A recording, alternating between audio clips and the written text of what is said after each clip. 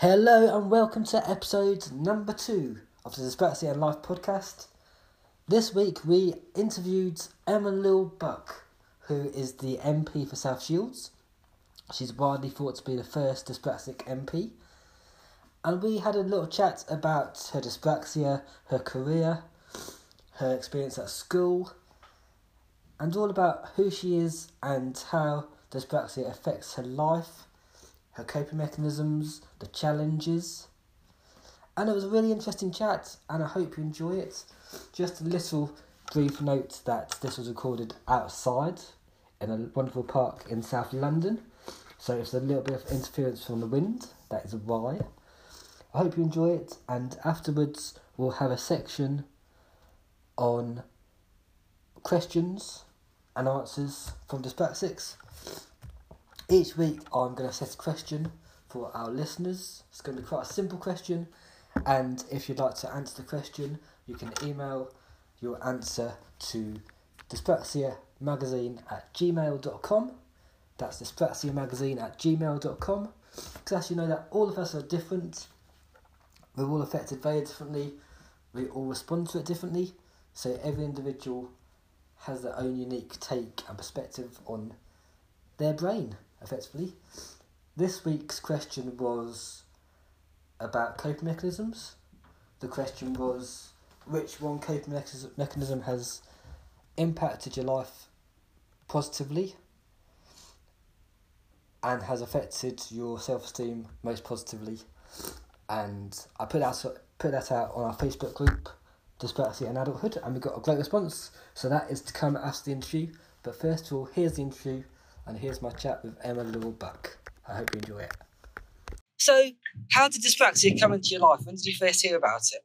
To be honest, I first heard about it when I was 27 and I met with the educational psychologist. At the time, I was doing a master's degree, and one of my lecturers said, there's something just not quite right, Emma, with your work. And I said, well, I know that. I've always known that.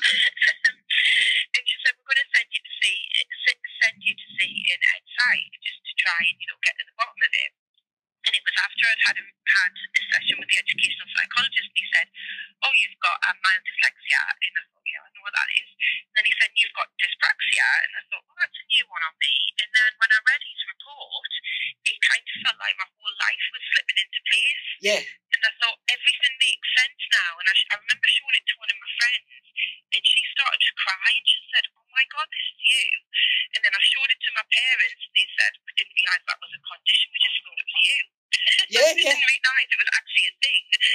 And then I basically shelved the report and got on with my life, because I thought, well, I'm 27. Yeah. And, I never looked at it again. And it was when I got elected to Parliament, my researcher said, that was only in 2013, and my researcher turned around and said, did I read somewhere, or did you tell me that you've got this thing called dyspraxia? And I said, yeah. He said, do you know that there's like thousands of people with that? And I said, really? He said, yeah, there's like a foundation and everything. Yeah. There's a charity that works for people who have dyspraxia.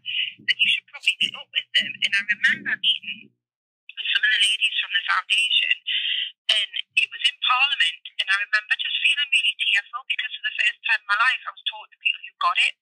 Yeah. Who actually understood what my life was like and the challenges I had. I never had that before, and I've worked with them ever since, and they're amazing. They really changed things for me, and I've met loads more dyspraxics as a result. And every time I meet someone with dyspraxia, I'm blown away by how funny and quirky and just intelligent and driven they are. I don't think it's a weakness. People look on disabilities or look at things that come under the SEND bracket as being something that, oh, what a shame, or isn't that terrible that they've got this condition. But actually, most dyspraxics I know are really driven, high achievers, and really stand out in the world and come up with solutions to stuff that nobody else would ever be thinking of, because our brains work differently. We come up with the answers to big problems that nobody else ever would, because everyone else always thinks the same, don't they? Yeah. They're always on the same wavelength, whereas we're not. And sometimes some of the stuff we come out with might sound outlandish, but when you drill down, we're actually coming up with some good ideas to things. Yeah. My story is exactly the same, basically.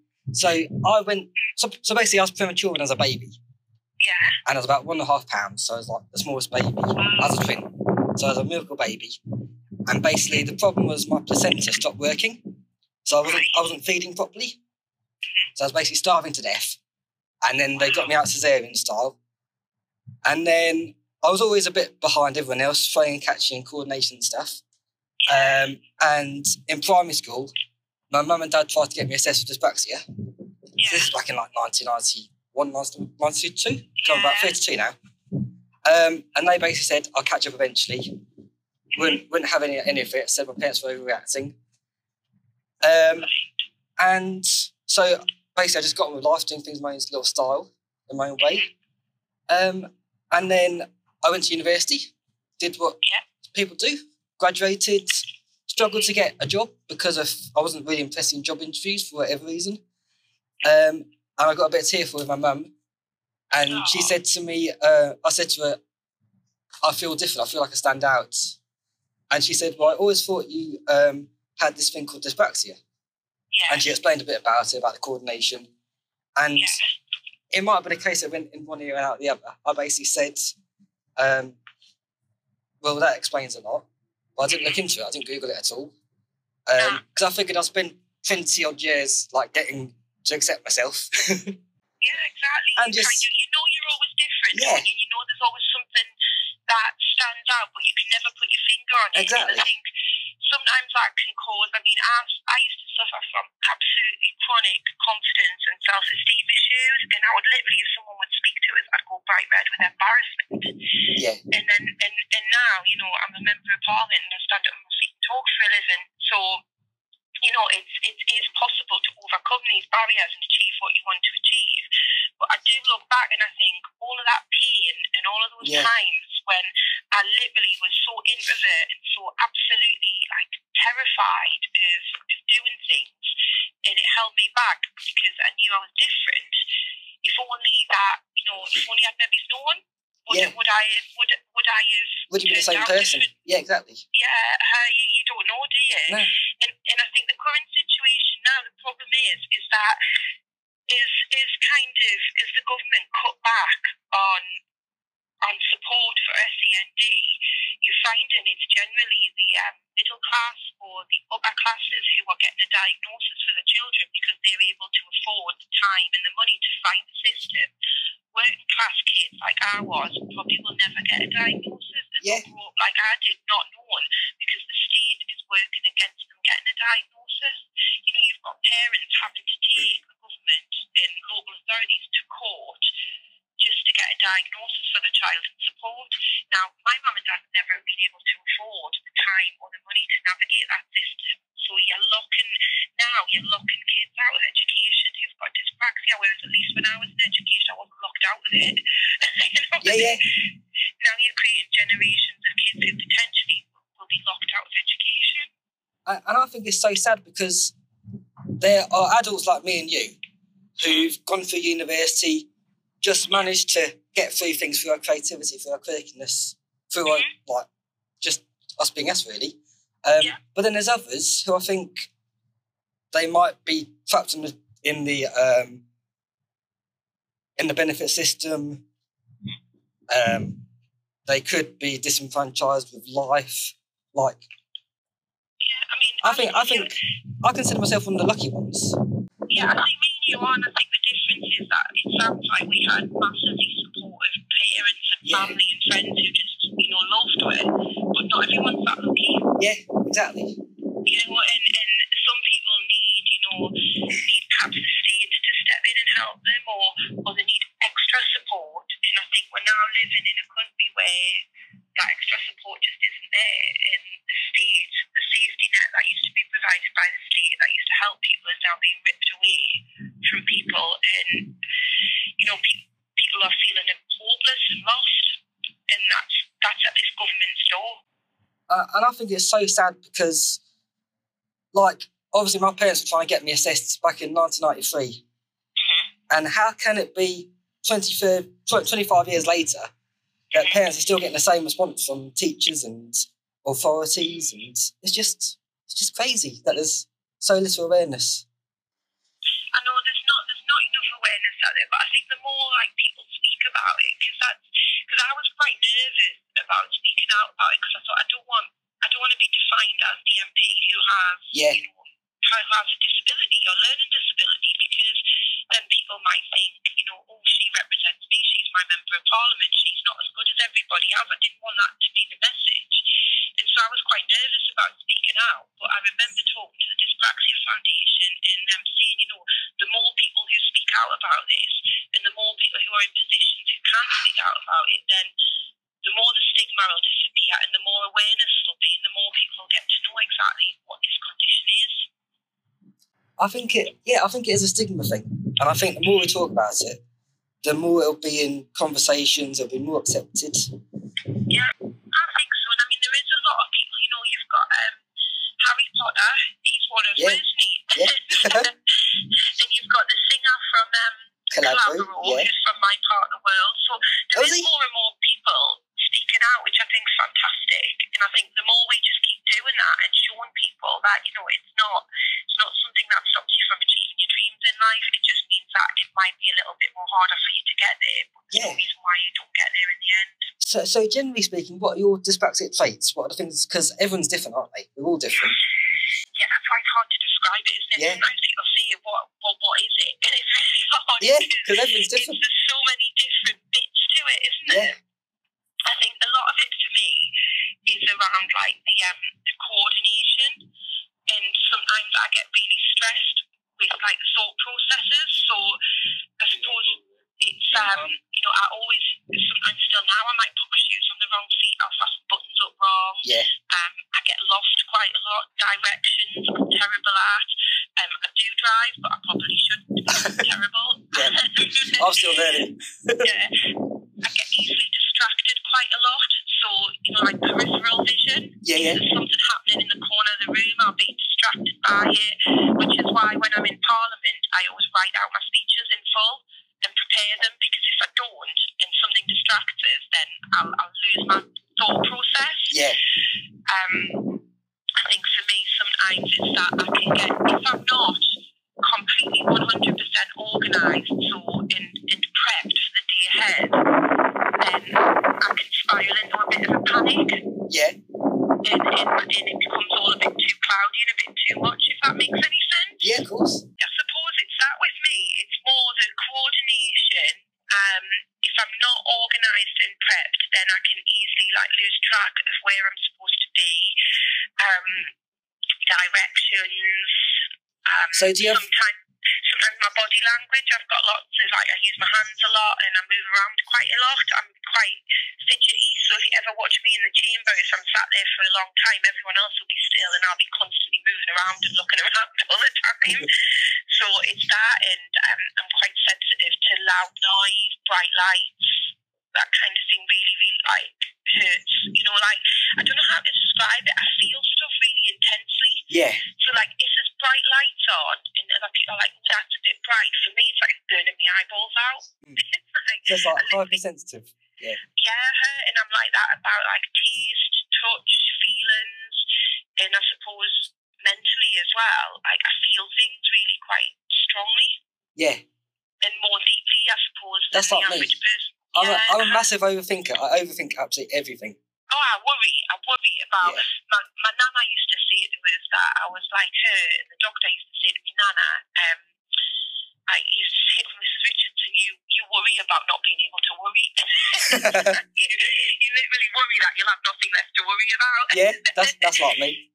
Yeah, and I mull over things terrible, and I can get into a very deep kind of state of worry. So if I do an interview and I'm not happy with it, most people will walk away from that interview and think, okay, chalk it up to a bad deal.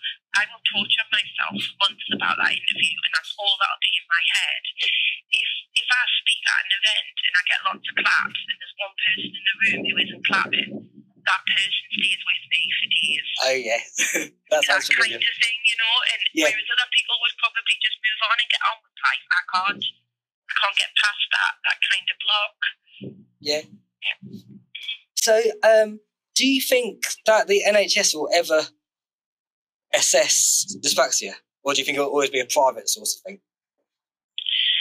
I mean, I'd like to hope that eventually they will, but I think the way it is at the moment, with budget cuts left, right, centre, and services quickening the seams, and the way the government are aggressively pushing a privatisation agenda, I don't think we've got any chance at the minute under these lot. I think under a Labour government things would change. The Labour Party produced a new diversity manifesto. John McDonnell's been at the helm of that for ages, so it's something that the Labour Party gets and cares about. So I think things would change under us. I would hope they would, but under the current government, no. Yeah. So, in terms of coping mechanisms, so obviously you said you write down your speeches and you prep. Yeah. What other things do you do? Is there like little things you do that help you cope? Well, I think every single day I start the day with a list of things that I need to do, and I end the previous day with that list. And if it's not on the list, then I kind of worry about it not being on the list and that it won't get done. So I'm surrounded by lists and post-it notes all the time. And I overly prep because it's a confidence issue. So if I'm speaking for a debate in the chamber, some people will just walk in and speak. If you ever see pictures of me, I was speaking in a debate yesterday, I will be surrounded by perhaps folders, loads of notes. I'll have my iPad there because I don't only just write out the speech in full and practice it. I also have lots of notes around it. So if somebody comes in and asks the question, I'm prepared to answer them. Yeah. Because for me, I'd be absolutely devastated if I couldn't answer and if I said to them, "Oh, I'm sorry, I don't know that," because to me that's a failure. You need to be prepared. You're in the House of Commons. Of course, It's important. So, but I think there's that over prepping. But then what tends to happen is because I'm over prepped, you tend to sometimes think, well, actually, I'm coming to this knowing more than other people. Yeah. If that makes any sense. Yeah. But if I didn't do that, then I wouldn't be confident and I would stand and it would show. I'm very it's hard for me to hide my feelings and my thoughts. They show on my face very clearly. Yeah. So if I'm nervous, you can see it. If I'm worried, you can see it. And if I'm confident, you can see it. And the only way for me to be confident is to be 100% clear on what I'm saying and know that I've got lots of notes to back it up and lots of evidence to say I know what I'm saying is true. Perfect. So, what made you want to be an MP? I think just growing up where I did, I come from a family of shipyard workers. My dad was in and out of work, and just watching how it's inequality, isn't it? If you grow up in that environment, you see how some people have access to everything in the world, and then others, just because of postcode and circumstances, are held back or don't have those opportunities. And I think it just used to make me really angry. And I always wanted to do something in public service, but I used to dream about becoming an MP. Never thought I would pull it off. I used to think it was impossible. And then when I became a local councillor when I was 24, and I started forcing myself into situations that I hated. So making sure I spoke in public and I started going on courses on a weekend to teach yourself how to public speak. Because I thought, you know what, I don't want anybody in this country to have to live with inequality. I don't think it's fair. We're a really unequal country. We were when I was growing up, and we still are, and that needs to change. And so I was kind of always driven by that and by anger of seeing people like my dad, who's a really hard working person, really proud man, being out of work and absolutely on his knees for ages, desperate to go to work and provide for his family and being unable to. I just thought I wanted to be in the place that could change that. Yeah, I know exactly what it's like because my mum is from County Durham. Right. All my mum's side of the family is from North East. My wife was actually born in South Shields, so her family are all big Sunderland fans from the South Shields. So I'm very familiar with the area. So Good. It's always really telling to me how big the difference is in terms of inequality, and it is. Yeah. And it's horrible because people don't deserve to be less off because of where they live. No, it's circumstances created by the state and by the government. And they can either create a society where everyone has a sleep or keep it the way it used to be when, my granddad was young and, if you've got money, you do all right. If you don't, so do you. Yeah. And that's not the kind of country I wanted to live in. And that's why I've, strived and pushed myself and went on training and done everything in my power to make it. And I never thought in a million years I would get to Parliament. And, I think after about 10 years being on the council, after training to be a social worker and forcing myself into those situations, I eventually got here.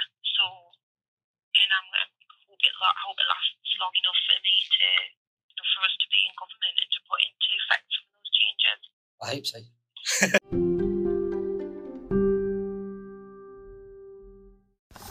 So that was my interview of Emma Lilbuck. I hope you enjoyed it. I found it to be absolutely fascinating, and it's rare that you hear a politician being so open and honest about things like mental health and the challenges they face. And I just love her perspective and the fact that she believes we're just quirky and creative and full of potential and full of positives.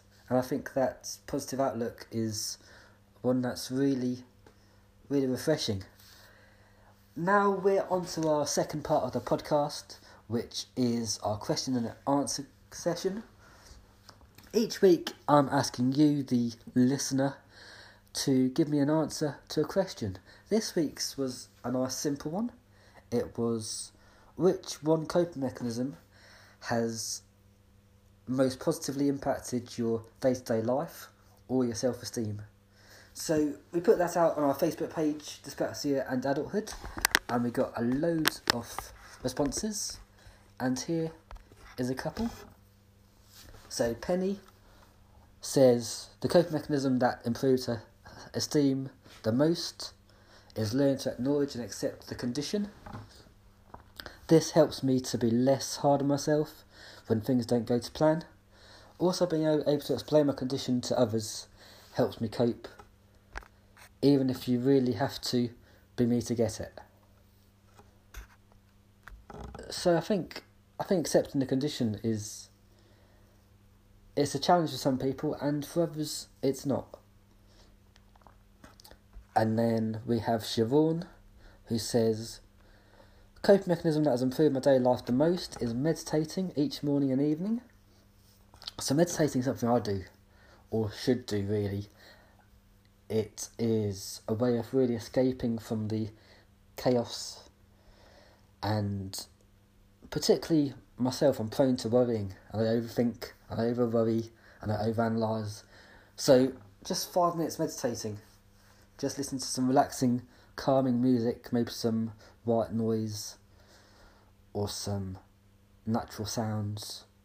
Could be the ocean, could be some waterfall music, or jungle, or it could be anything. It just really helps me take me out of that chaotic, anxious moment. Catherine says being kind to myself, taking myself out of difficult situations, such as noisy places. She gets quite bad sensory overload. And accepting dyspraxia is part of me and not a fault. And then we've got Rosanna, who says writing lists and breaking things down into tiny chunks makes life more manageable and provides me with structure when the chaos of everyday life gets too much. And we've got more and more, and it's really good to hear from the insights of dyspraxics, because sometimes these questions aren't asked, and sometimes people have so much insight to offer, and it's just a case of asking the question.